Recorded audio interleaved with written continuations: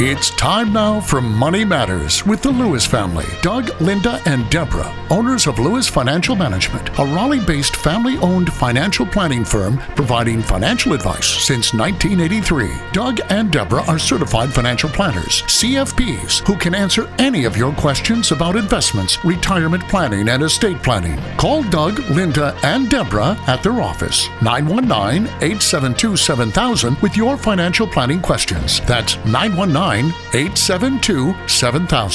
Now, here are Doug, Linda, and Deborah. Investments offered through SFA Inc. Investment advice through Lewis Financial Management. SFA Inc. and Lewis Financial Management are not related entities. And we are the Lewis family, ready to answer your questions tonight. This is Linda Lewis, and thank you for joining us on Money Matters on News Radio 680 WPTF. And I'm Doug Lewis, certified financial planner. And I'm Deborah Lewis, certified financial planner. And we're here to answer your questions for the next hour. So what questions did you find, Linda, in the financial presses this week that might be of interest? There was a question regarding no reason to delay benefits past age 70. And a writer had a question. I would like to delay claiming Social Security benefits for as long as possible so that I could maximize the survivor benefit for my wife, who is eligible for a smaller benefit than mine.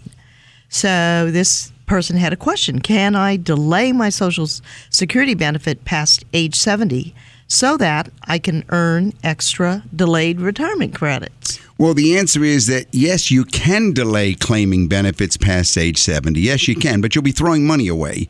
For every year you wait past your full retirement age, you do earn an extra 8% a year by delaying retirement credits, but only until you reach 70, Linda. Delaying past that age simply means you're foregoing benefits and throwing them away.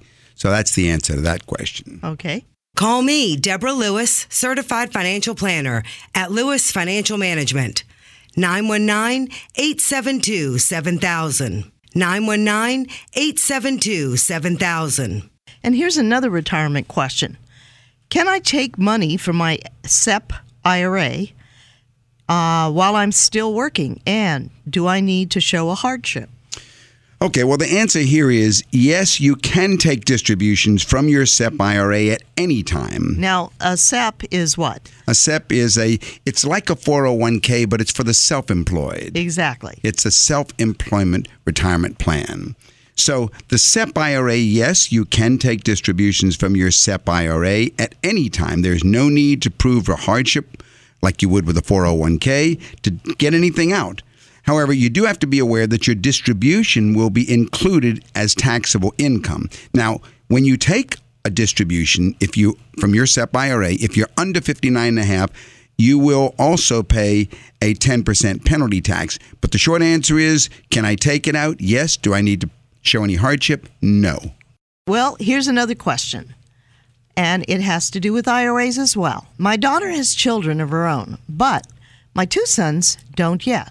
So I intend to leave my IRA equally to all three children, but I want to make sure that my grandchildren get my daughter's share if she dies before I do. So can I do that? Well, the short answer is yes. Most beneficiary forms offer what they call per stirpes or per capita designations. Now, per stirpes directs that a beneficiary's descendants inherit his or her share. Well, with a per capita distribution, if a beneficiary dies before the IRA owner, then that beneficiary's share is split among the other beneficiaries. So your daughter's share in this case would be split between the sons. If you fail, then you got a problem, because if you fail to choose an option, it's going to be more than likely per capita, and that means you have disinherited your grandchildren. Of course, you can write the words per stirpes, and that's the best thing to do. And sometimes there's often a place where you can actually put the beneficiary and the percentage that you would like for them to inherit and even be more clear. We find that often that it's on the forms. They try and make it as user-friendly as possible. If you'd like further information, call us at 919-872-7000 or go to our website, DougAndLinda.com. That's DougAndLinda.com. Let's take a caller. Hello, is this Ron? This is Doug Lewis, Linda Lewis, Deborah Lewis. How are you, Ron? How can we help you? I'm currently handling my mother's finances for her. She's in a nursing home, and I'm the only child, and I have power of attorney. And she has approximately $1.2 million worth of assets. And I currently have about $1 million with a financial advisor who's been putting that in places to generate income for her nursing facility. And so that's generating pretty much most of the money that she needs. However, I still have about $200,000 cash that I'm wondering what I should do with. I'm thinking about perhaps putting that somewhere to generate some growth, so we have a little growth.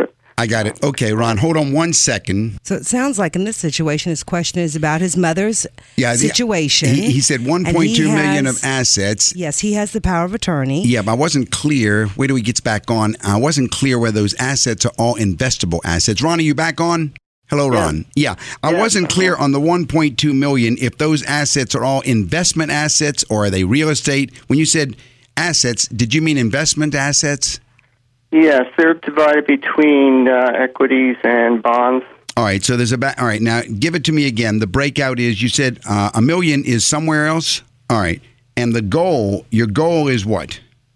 More income, right? Well, we're fine with income. We want to try to generate a little bit of growth with the remaining balance.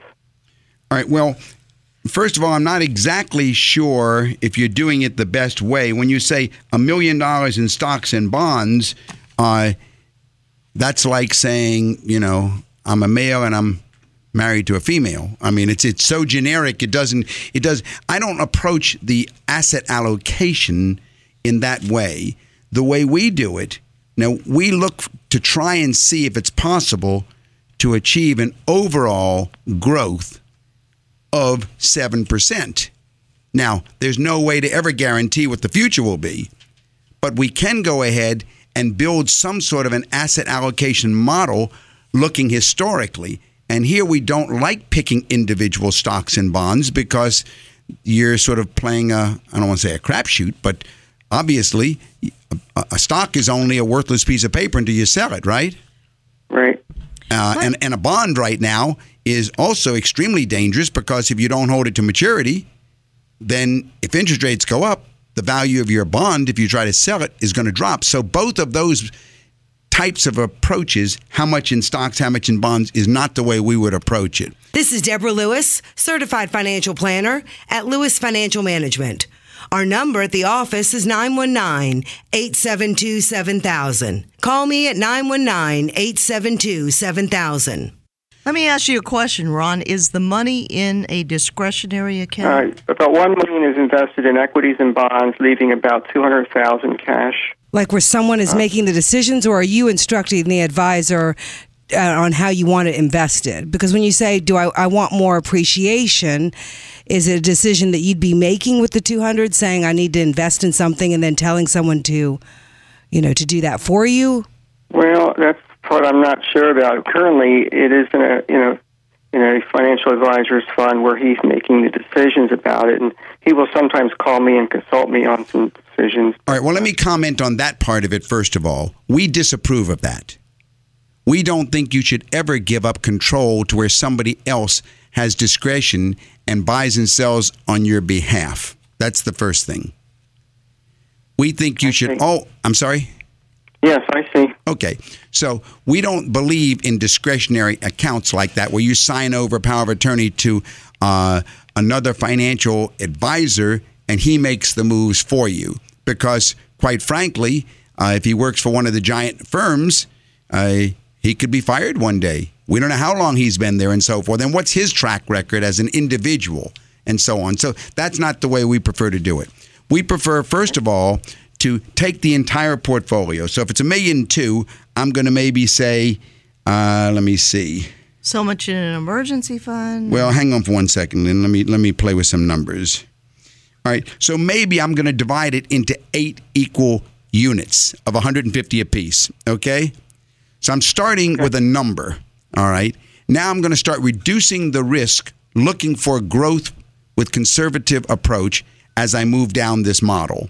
So if I've got 8, then I'm not going to put 8 individual stocks or 8 individual bonds or 4 and 4. I'm not going to do that at all. I'm going to look for maybe 8 mutual funds whose managers can show me an acceptable 10-year trailing return. And then from there, I want to go ahead and start saying, what kind of fund? Is it a growth and income fund? That's a blue chip stock fund. Is it that has dividends? All right. Is it a growth fund? All right.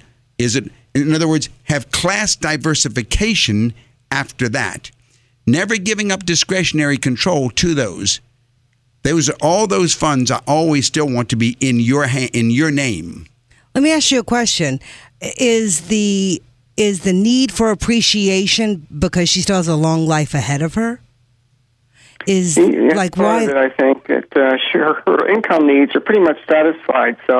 So you're taking a fiduciary responsibility of, if her income needs are met, this is going to be the ultimate estate that's passed on after she's passed away. This is Deborah Lewis. Call 919-872-7000 to set an appointment with me regarding your financial situation. Call me at 919-872-7000. How old is she now? She's 85. 85. And what's her medical or health condition?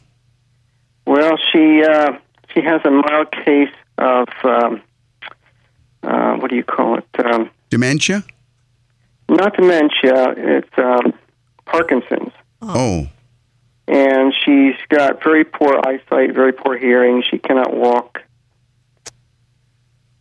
Well, then I'm thinking if we don't need income, I'm thinking a conservatively balanced portfolio, you still should be able to use the model that I just described to you. That's what we use for our clients.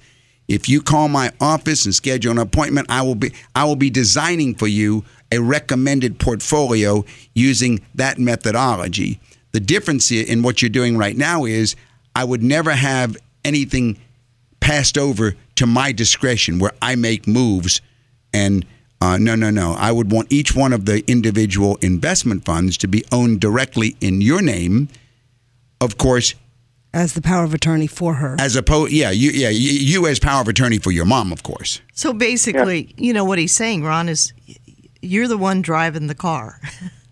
Right. You retain the control because, you're an educated person and you love mom and her needs are being provided for to have a comfortable quality of life until the Lord takes her, right? And the size of her portfolio probably falls within pretty much, I would say most of our clients have portfolios in that range or a little bit higher. So it's very, very similar. Okay. Hey, Ron, do you have siblings? No, he's an only child. No, I'm the only child. Oh, you're an only child. And do you have a family as well? I do. Mm-hmm. Yeah, and so I can see where, you want to take care of mom's needs, and of course, as you said, it's the income that she's receiving is supplying the need to pay for the nursing home, right? Right. But overall, this is an issue of proper stewardship. That's what it is. We had a client just this past week who was in that situation for the last 5 years, and then the elderly mother just passed away about 4 days ago. And they had done a really good job taking care of mom's assets. They really had, yeah. So that she wanted for nothing. Mm-hmm. Yes. Ron, if you jot down our phone number, 919-872-7000. And Ron, this is Deborah. If you want to give me a call, even tonight, I'll be going by the office later on, but and I can give you a call tomorrow just with your contact information. And then we can just talk on the phone and then schedule a time together. But it might be the first step in just at least finding out, what else might be available to you to complement the income with a little bit of growth in this portfolio. Okay. Yeah.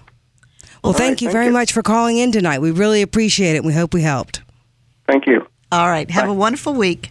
You're listening to Money Matters with Doug and Linda Lewis and Deborah Lewis on News Radio 680 WPTF. Well, Linda, you were going through questions that you had found in the financial presses this week that might be of interest. Did we finish all of them, or is there? Well, I think there was one other one, Doug. Go ahead. and it has to do with an inherited traditional IRA. A writer said that they inherited a traditional IRA from their father. Can I roll it into a Roth IRA? Now, this is very interesting. The first answer I'm going to tell you is no, you cannot do that. Non-spouse beneficiaries. So you can always, every married couple can let his surviving spouse roll 100% tax-free the IRA into the surviving spouse's IRA. But if there is no spouse, then it goes to a child or another beneficiary. Now, a non-spouse beneficiary can only roll a traditional IRA to something called an inherited beneficiary, an inherited IRA. Sometimes we call them IRAs or beneficiary IRAs, but these are inherited IRAs. The ownership of the inherited IRA, however, must be worded correctly. It's not a tax-free move, by the way, but it must be worded correctly so that the father's name in this case is still on the account, maybe like John Smith Sr. for the benefit of John Smith Jr., and then you can go ahead and not have to pay the entire tax, which you normally would. So if it was $1 million IRA and the son inherited it, it'd be like paying tax on $1 million salary bonus that year. Right, because when you're the non-spouse recipient, unless you are unaware of it, if you receive the proceeds of a very large IRA from a parent, that means you are now going to have an income that is going to be taxable on your income. So you're receiving untaxed dollars, which means now all of a sudden, let's say you made $50,000 and you inherit a $100,000 IRA from your father. You now have taxable income of $150,000, and you better, so your first thought is, well, how do I limit that? If indeed you don't need it, then there's a big issue you're facing. You're exactly right, Deborah. And the way to do it is this inherited IRA strategy or beneficiary IRA. That is the strategy. And we've found that it gets even more complex because even though the IRS may have certain rules, the custodian will have different rules, and where you inherited from will have a third set of rules. So working with a certified financial planner can save you a lot of angst later. I think you've done a good promo for us. All right. So call us at Lewis Financial Management during the week, 919-872-7000. See our website, DougandLinda.com. Well, Doug, I was wondering if we could have a little discussion about tips for your elderly parents, because I find that sometimes when people call in at the office, they have questions about how to help mom and dad make sure that their affairs are in order, especially if one of the parents may be sickly. Tips that the children should use in dealing with elderly parents? Exactly. Very good. I would say the first thing is to find out, is there a will? Exactly. Mm-hmm. And if they each have wills, very often you find out they're not both wills. I speak to so many people that are in their 60s and 70s and they've never drawn up a will. Number two, we want to find out when the will was last reviewed. Exactly. Children should ask the parents, when was your will last reviewed? Parents will generally say, oh, well, I don't need to review it. It's long, and say, it's real simple. I just leave everything to your ma or everything to your pa. Well, the kids need to go ahead and let mom and dad know that the laws have changed, Dad. The laws have changed, Mom, and things can be very, very messed up if we don't do it right. So get your will revised. If at all possible, get the will of Mom and Dad in your hands and review it yourself with the help of a certified financial planner. Number two, consider if a revocable living trust is advisable. In many cases, it is. I had someone call the other day about a durable power of attorney, and they had no idea that a durable power of attorney, Linda, can be the worst estate planning tool if you don't know what you're doing. Because you may think that a power of attorney will solve all the problems, and then all of a sudden, your father or your mother becomes incapacitated. You want to go ahead and start helping them take care of their financial affairs. You use this durable power of attorney, and lo and behold, you're told, I'm sorry, we won't accept it by the financial institution that you're trying to go to. It's too old, right? Actually, there are many mutual fund families that say a durable power of attorney is only good if it's 10 days old or less. Can you believe that? Shocking. So a revocable living trust is the answer there. Joint ownership is another strategy. But those are the things I would look at, first of all, the tips there. Then I would go and look at the executor's position, find out from mom and dad who's the executor. Number three, they should get an analysis of the estate. because so many people, when I ask them who drew up this will, they say, well, it was George. He's been our family attorney for years. And I say, well, is George an estate attorney? Well, he does everything. He's done our real estate. He's done this and that.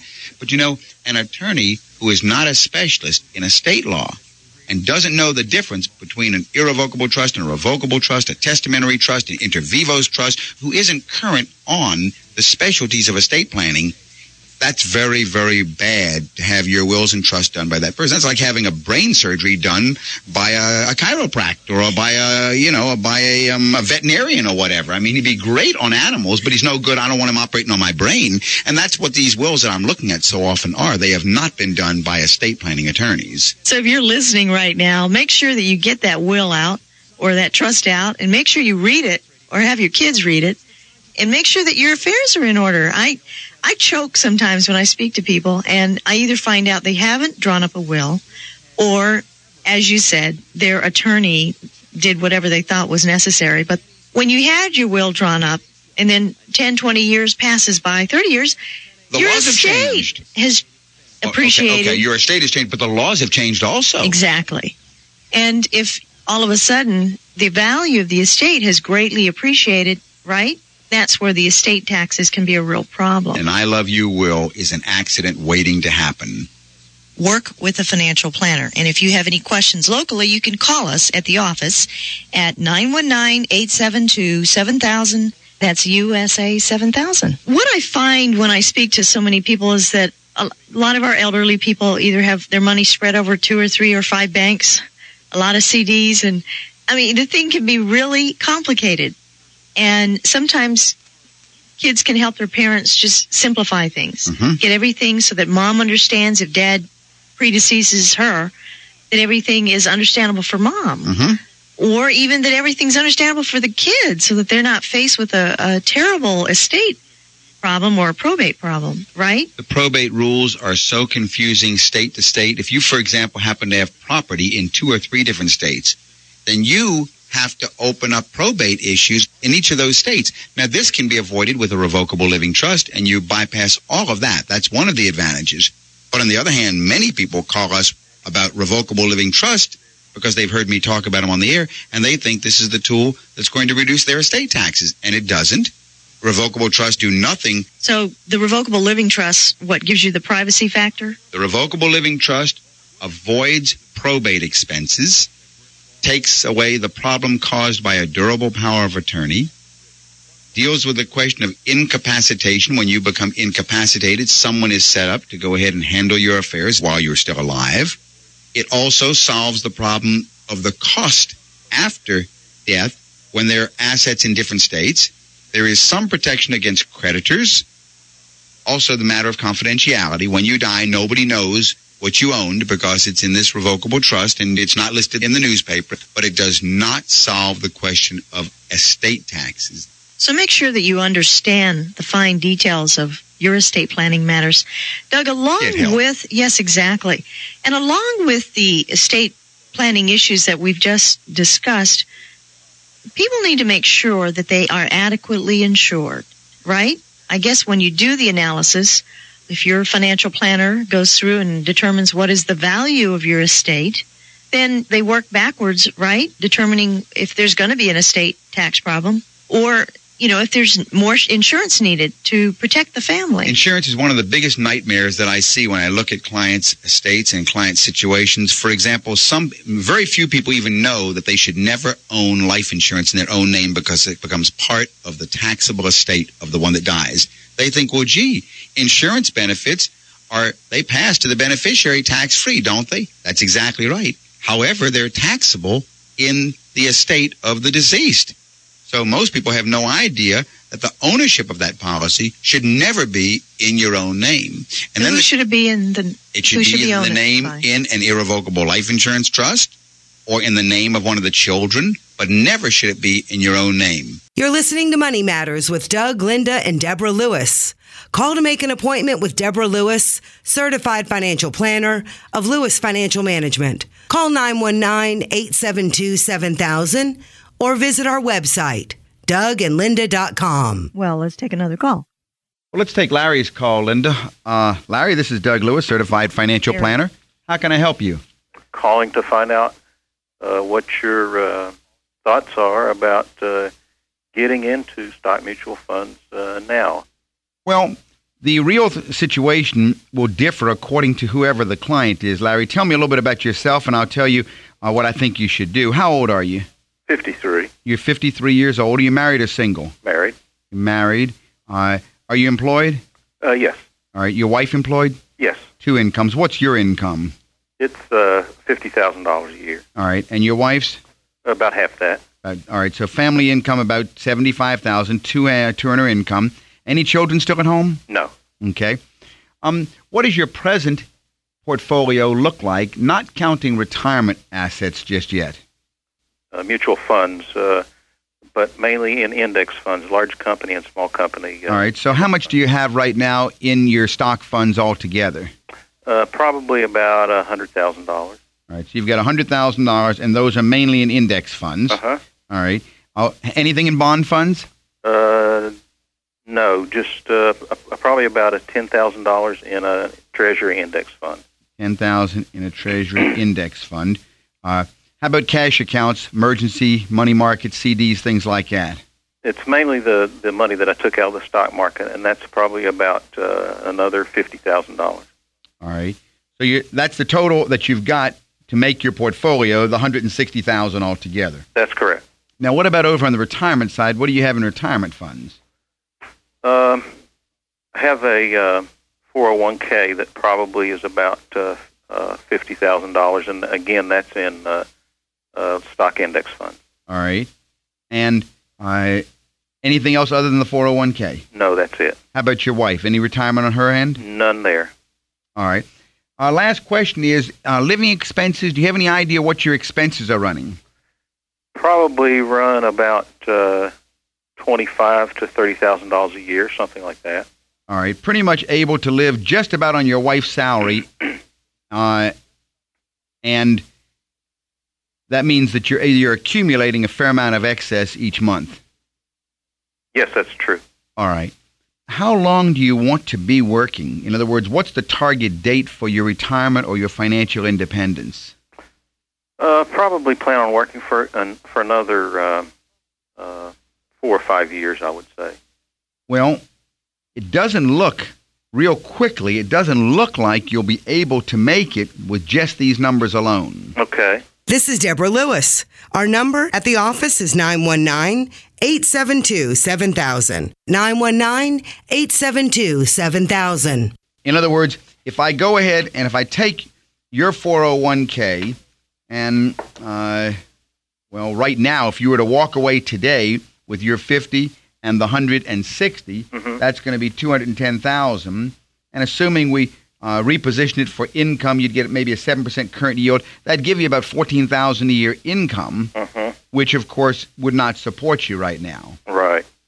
On the other hand, if we've got 5 years and we had 210, let me see, possible that you could build that up to about 340, and then the real key would be the excess of your, what we call your net margin, the excess that you're not spending, that monthly excess that you're accumulating because your expenses are basically being covered almost totally by your wife's salary. If we did a true financial plan, that would be the one thing that I would be focusing on. The 100,000. In other words, I'd look at your present asset base. Now, your present asset base, starting with the mutual funds, the $100,000. Is it in one index fund or several? In several. All right. What you'd want to do is you would want to, and I really don't like index funds. Okay. I think index funds are a guaranteed mediocrity. And if you're going into mutual funds, you really should be going in, putting your money in the hands of a manager. In other words, the stock market will go up or down, but if a good manager is worth his salt or her salt, then he or she will make money no matter which way the market goes because he's always betting that he can do better than the market. Whereas an index fund is the exact opposite. An index fund just goes up with the market, down with the market. Right.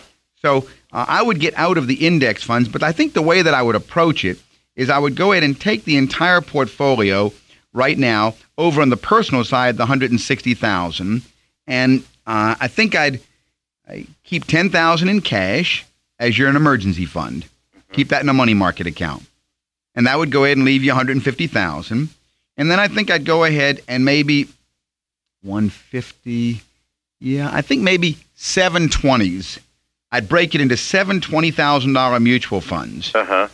I'd work with a certified financial planner to go ahead and select the funds, but I think I would be either in growth funds, growth and income funds, maybe a balanced fund, maybe an equity income fund, although a little time evaluating your risk tolerance to see if you could even shy away from an equity income fund. An international fund, maybe a world fund.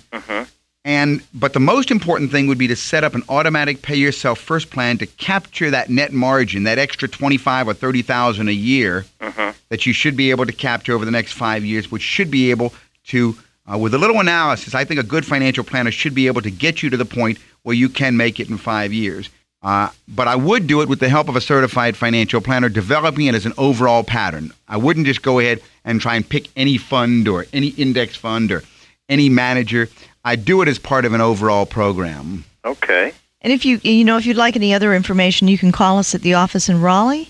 And that number, Larry, is 872-7000. That's USA 7000. One of our favorite News and Observer question and answer people had a question posed to her this week that said, my mom recently passed away and I've inherited her stock portfolio, and I have some questions. Some of the cost basis shows on the statements, but many of the stocks do not.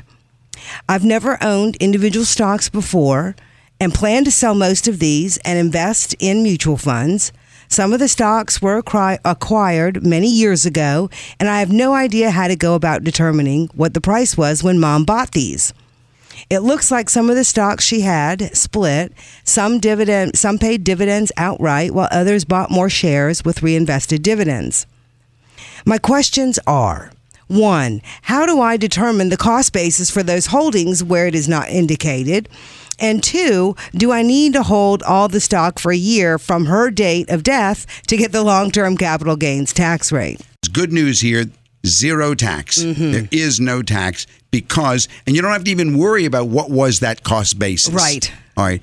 But there is a nightmare if it had not happened, because as the question was written, what about stock dividends? What about reinvested dividends? All those things do affect basis.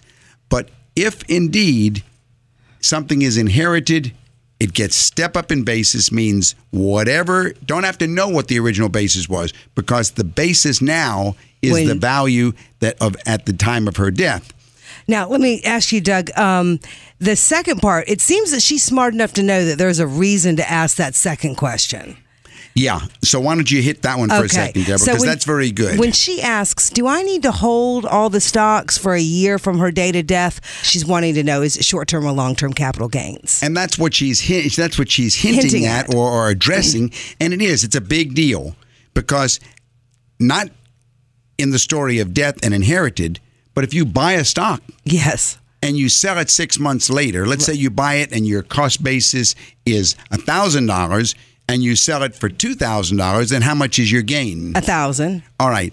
You sold it within a year, so you have to pay tax on $1,000 gain. Right. And the short-term gains are going to be similar to ordinary income tax. That's right. Very high. The IRS says that if you sell it in that year's time, now the amount of tax you pay on that gain or that profit is the highest tax there is. That's a better way to say it, yes. Yeah, it's the highest tax there is. That's right. It's like salary income. That's right. That's called short-term capital gain. But if you hold that stock that you bought for $1,000 for 1 year and 1 day and then sell it for $2,000, you still made $1,000 profit. But now you pay long-term capital gains tax rate. So right. Now, long-term capital gain is obviously very powerful, much more powerful. Reducing the amount that you're going to have to pay. Right. And the writer here was confused. It has nothing to do with death. That's what I was going to bring it back to. But in this situation, she doesn't have to worry about it. You inherit it. You don't have to wait a year. Right. This is Deborah Lewis of Lewis Financial Management. Call us at 919-872-7000 to set up an appointment to speak about your situation. 919-872-7000. Well, Doug, I speak to so many people at the office that purchase a mutual fund or some investment vehicle that they are not real clear about. And isn't there a gap between education and the purchase of these vehicles? You know, Lynn, it's a really good question you're asking, because it's probably the biggest problem we're facing today. There is a financial illiteracy out there, and people seem to think that buying investments is sort of like going into the donut shop, and I think I'll buy myself a Frosty cream or a blueberry or a raspberry, and I don't have to do anything about it. I'll just buy it and take a bite and see what it tastes like. Well, it doesn't work that way. Investments need to be understood, and you don't understand them unless you're educated, and you're not educated unless somebody educates you. And unfortunately, most of the purchases of investments today are not being done through an educational process. They're being done through a sales process. And there is a difference, isn't there? There's a major difference. I mean, it's sort of like somebody calling me and asking me, what do I think about his wife? And I say, well, what do you mean what I think about your wife? Don't you know? It's your wife. You should know about your wife. And he said, well, I don't know. I just got married. I don't know anything about her. Well, that's an absurd position, but it's the same absurd position. People say, what do you think about my investment? And I say, well, I don't know about your investment. What'd you buy it for? What do you know about it? And he says, I don't know anything about it. So the obvious question is, well, why'd you buy it? Why'd you buy it if you don't know anything about it? But I would have to say, in the years and years of practice that I've been in this profession, 90% of the people that I ask the question, why do you own this particular investment? Their answer is, well, my stockbroker told me I should get it. And so it was just sold to them. Yeah, I remember that one time we had one client who thought they had bought a mutual fund, and they actually had bought an annuity, right? Right. You're exactly right. People don't know. So just to close that, people really should understand what it is that they're buying, why they're buying it, and have an overall strategy as to what they're doing in the short range and in the long range. Right, Doug? In my opinion, there are 4 things that they should know about any investment. And if they know these 4 things, they will know everything they need to know. And what are those 4 things? The first thing they need to know is, what are the features of the investment? Now, features are guarantees. In other words, you want to know whether you're buying a bond or a stock. You want to know whether you're buying a piece of real estate or whether you're buying a piece of equipment. You want to know what it is that you're buying. What are the features of the investment that are guaranteed? Okay. Second thing, you want to know, what are the expected benefits? What are the expected benefits? Now, benefits can never be guaranteed. Well, they can be, but you want to know, what are the benefits that are expected but not guaranteed? Okay. For example, you buy a stock. Do you have any guarantee that when you're going to sell that stock, you're going to sell it for more than you paid for it? No guarantee. Right. You could lose your money, couldn't you? True. But you buy it because of what reason? Because you're hoping to make a profit. Or right. You're hoping it will grow. That's a benefit that you expect. You expect you'll sell it for more than you paid for it. All right. Another investment you may buy is a bond or CD. Why do you buy that bond? You want interest. You want income from it. You see? That's different from selling it for more than you paid for it. That's an expected benefit. Okay. So you need to know, what are the features that are guaranteed. Number 2, what are the benefits that are expected but not guaranteed? Number 3, you want to know the risks. What are the risks that it's necessary for you to be willing to take to get the benefits that are expected? And number 4, you want to know the cost to get in.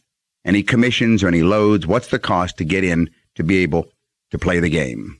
Okay.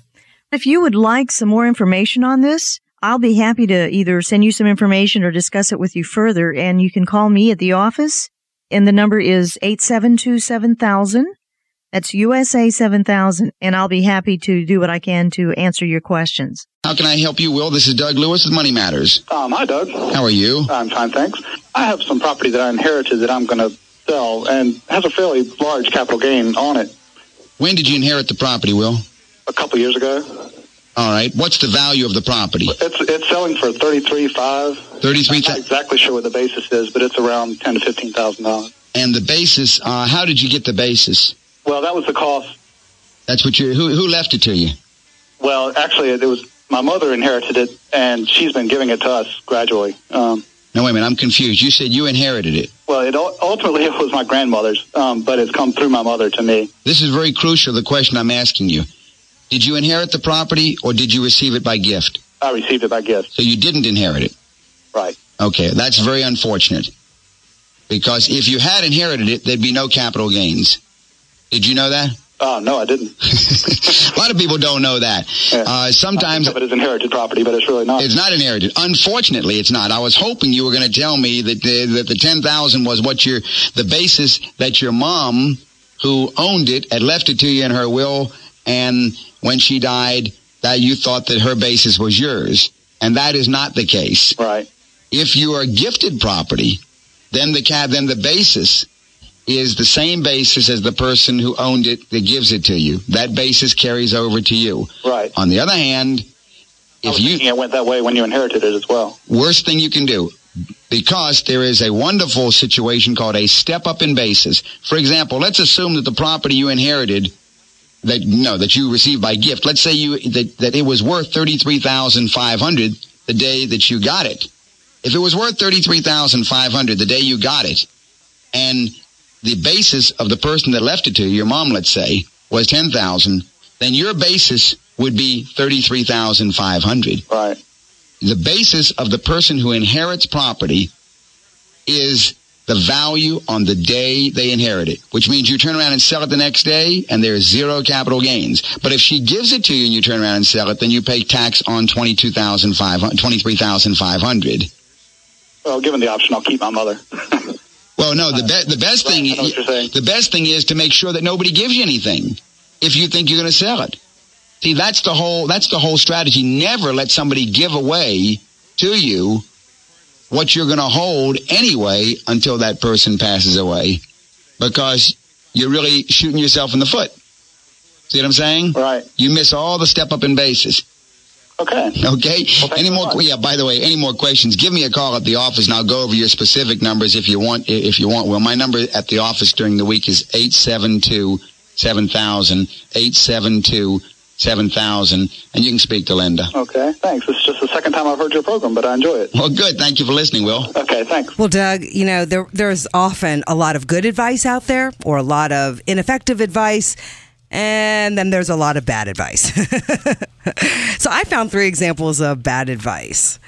One of them was about how you could just, I don't know if this is exactly what he said, but sort of get rich quick the lazy way. Where was that article? That was in the Wall Street Journal article. Yes, sir. Yeah, okay. I saw that article. That was the Make More Money, Worry Less article. That was really bad advice. The writer in this particular article said if you're investing for long-term goals such as retirement, keep it simple with a portfolio of 3 to 6 broad-based, low-cost mutual funds that can pay off in the long run. You might look at a book called The Investor's Manifesto, or take one of the other lazy portfolios like the book called The Margarita Portfolio, and all kinds of easy, lazy ways just to let your money grow and don't worry about it. And even what about, let's look at the target date funds. Well, that's nonsense. There is no lazy way to do anything. No one accidentally got to financial independence. That's right. And then there's also some bad advice about how to save for retirement.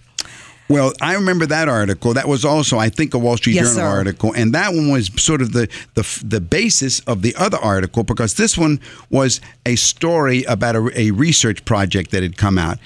The story was, invest $100,000 in a typical retirement account when you're 25. How much money should you expect when you collect your gold watch 40 years later? Based on standard assumptions, average would be $1.2 million.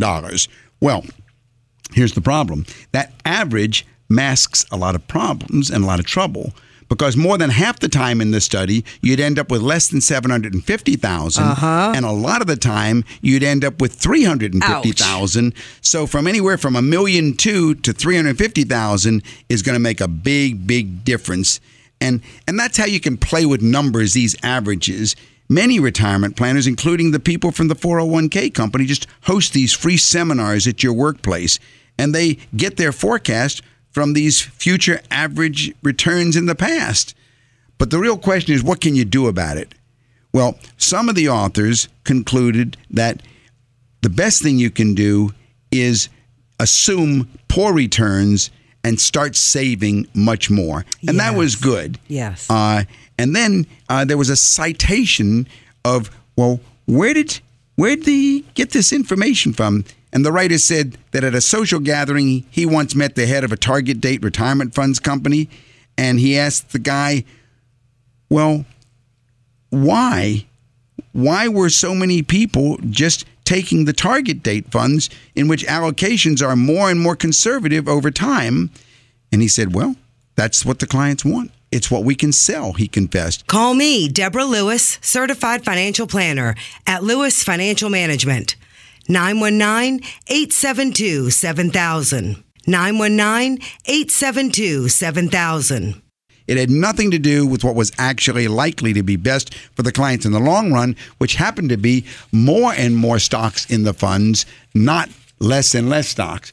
But the bottom line really is this kind of bad advice that's being promoted out there, you need to find a certified financial planner. You need to find someone that can go ahead and work with you individually. I would say another piece of bad advice that's out there that frequently makes the news is about mutual funds and expenses and what it really means to your investment and how well your investment can do. What would you add to that? Well, yeah, there's the story of the expense ratio in mutual funds, Deborah. Okay. And the expense ratio is a very important thing. It's how much is the cost of running the fund, the salary of the mutual fund managers, the rent to the buildings, the marketing expenses. All those things are part of the expense ratio. This happens every single year, and it's got nothing to do with loads or commissions. This is the expense ratio. Well, there are some writers, and I disagree with them. I think it's lousy advice that says, oh, just look for the real small mutual funds, because these new tiny small funds, very often there are the willingness to cut waive the expenses, right, Linda, and cut them down. Well, that sounds great, except you've just walked into a big trap of risk, because the trade-off there is that these small new funds, which might have less and less expenses temporarily to get themselves up and running, also have the highest risks. You want the biggest funds, not the smallest funds. And then in the realm of big funds, yes, indeed, you should look for the lowest expense ratios. You should be aware of them. If you'd like further information, call us at 919-872-7000 or go to our website, DougandLinda.com. That's DougandLinda.com. And I do believe we have a caller. Doris, this is Doug Lewis, certified financial planner. How can I help you this evening? Yes, I have been told that since I cannot sell my home, and I have a fairly large mortgage, that it is possible for me to have the deed signed over to the bank's mortgage company, saying, here, it's yours back, and be done with it. Of course, under the watchful eye and with the advice and counsel of a real estate attorney. But if I can't sell it and don't want foreclosure because I don't want any damage to my credit, what are the consequences of doing that? That's a very good question. What you're talking about is a vehicle called a deed in lieu of foreclosure, or deed in lieu. And that's exactly right. Sometimes banks will allow that and sometimes they won't. If your bank will allow you to sign over a deed in lieu, that's a deed in lieu of foreclosure, then basically you're telling the bank, I can't make the payments on this thing, and instead of me stopping the payments and you foreclosing, I'll just give you the house. That's the definition of a deed in lieu of foreclosure. You are deeding the house over to the person or the entity that you owe the money to, namely the bank. Now, how much is the size of the mortgage? How much do you owe? $233 and change. All right, so and I can make the payments. It's simply that I don't want to remain here, and I can't sell it. And if worst comes to worst, I was told that this would be my only choice. That's exactly correct. Now, let me explain to you what happens at that time. You will sign over a deed in lieu of foreclosure if the bank allows it. Okay? If the bank says no, then they won't take that deed back. They will initiate foreclosure proceedings, and then they'll get it back anyway. But if they're nice enough to let you sign over a deed in lieu of foreclosure, then as far as you're concerned, there has been no foreclosure and there's nothing on your credit. That's exactly right. Now let's go to see what else happens. The IRS now gets a notice that you received income of $233,000. And that income of $233,000 is going to go ahead and cost you approximately $93,000 of income taxes. So How can the IRS consider a total loss? Well, that's one of the unique things about our tax structure. The logic, and I'm not saying I agree with the logic, but the logic goes like this, that you have a debt right now. If you put down a minus $233,000 on a piece of paper, that's a minus. The only way for you to bring this down to a zero is to put a plus 233 next to it. If you have a minus $233,000 and a plus $233,000, now you have zero debt. If you go ahead and tell the IRS that you no longer have any debt, which is true, then the IRS says, well, you must have received $233,000 of income to wipe it out. And that is called the forgiveness of debt.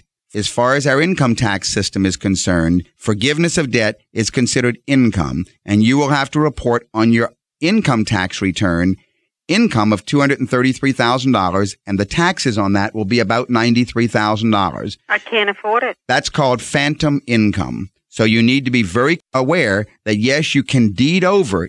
And I've had many clients come to me in the past few years who have had millions of dollars of real estate with millions of dollars of mortgages, and they'd like to go ahead. And sometimes we call the banks, and they are willing to take deed backs, deed in lieu of foreclosure, and sometimes they're not. But on the other hand, when they will, we have to always analyze the tax impact. Now, there are ways that we can work with that, but you have to accept the fact that there will be a $233,000 income generated if you walk away from that debt. If I just walked away from it and they auctioned off the house, my understanding is that, let's say they got $150,000. I would be responsible for the difference between $150,000 and $233,000. Right. Or if they take a deed in lieu of foreclosure and they sell it, then the difference is what you would report as taxable income. There's no way out of this. No. Thank you, Doug. You're welcome, Doris. I'm sorry to give you the bad news. It is bad. Very bad. Call my office if you'd like to set up an appointment. I can show you a few other strategies around that, but there's nothing on the surface that I can tell you other than just that. That's the tax law. And that number to call is 872-7000. That's USA 7000 in Raleigh. Thank you. All right. Well, that's all the Money Matters we have time for today. So we want to thank all our listeners for joining us. And for any other questions you may have, call my office during the week, and we'll set up an appointment to meet with you personally. That number is 919-872-7000. That's 919-USA 7000. And we'll be back next week on this same station at the same time. In the meantime, have a great week. And remember, your money matters because your financial future is at stake. You've been listening to Money Matters with Doug, Linda, and Deborah Lewis. Money Matters provides you with a personal financial hotline on any subject where money really matters. For more information, you can call Doug, Linda, or Deborah in Raleigh at 919-872-7000. That's USA 7000. Listen again next Saturday and Sunday at 5 p.m. for Money Matters with the Lewises on 680 WPTF.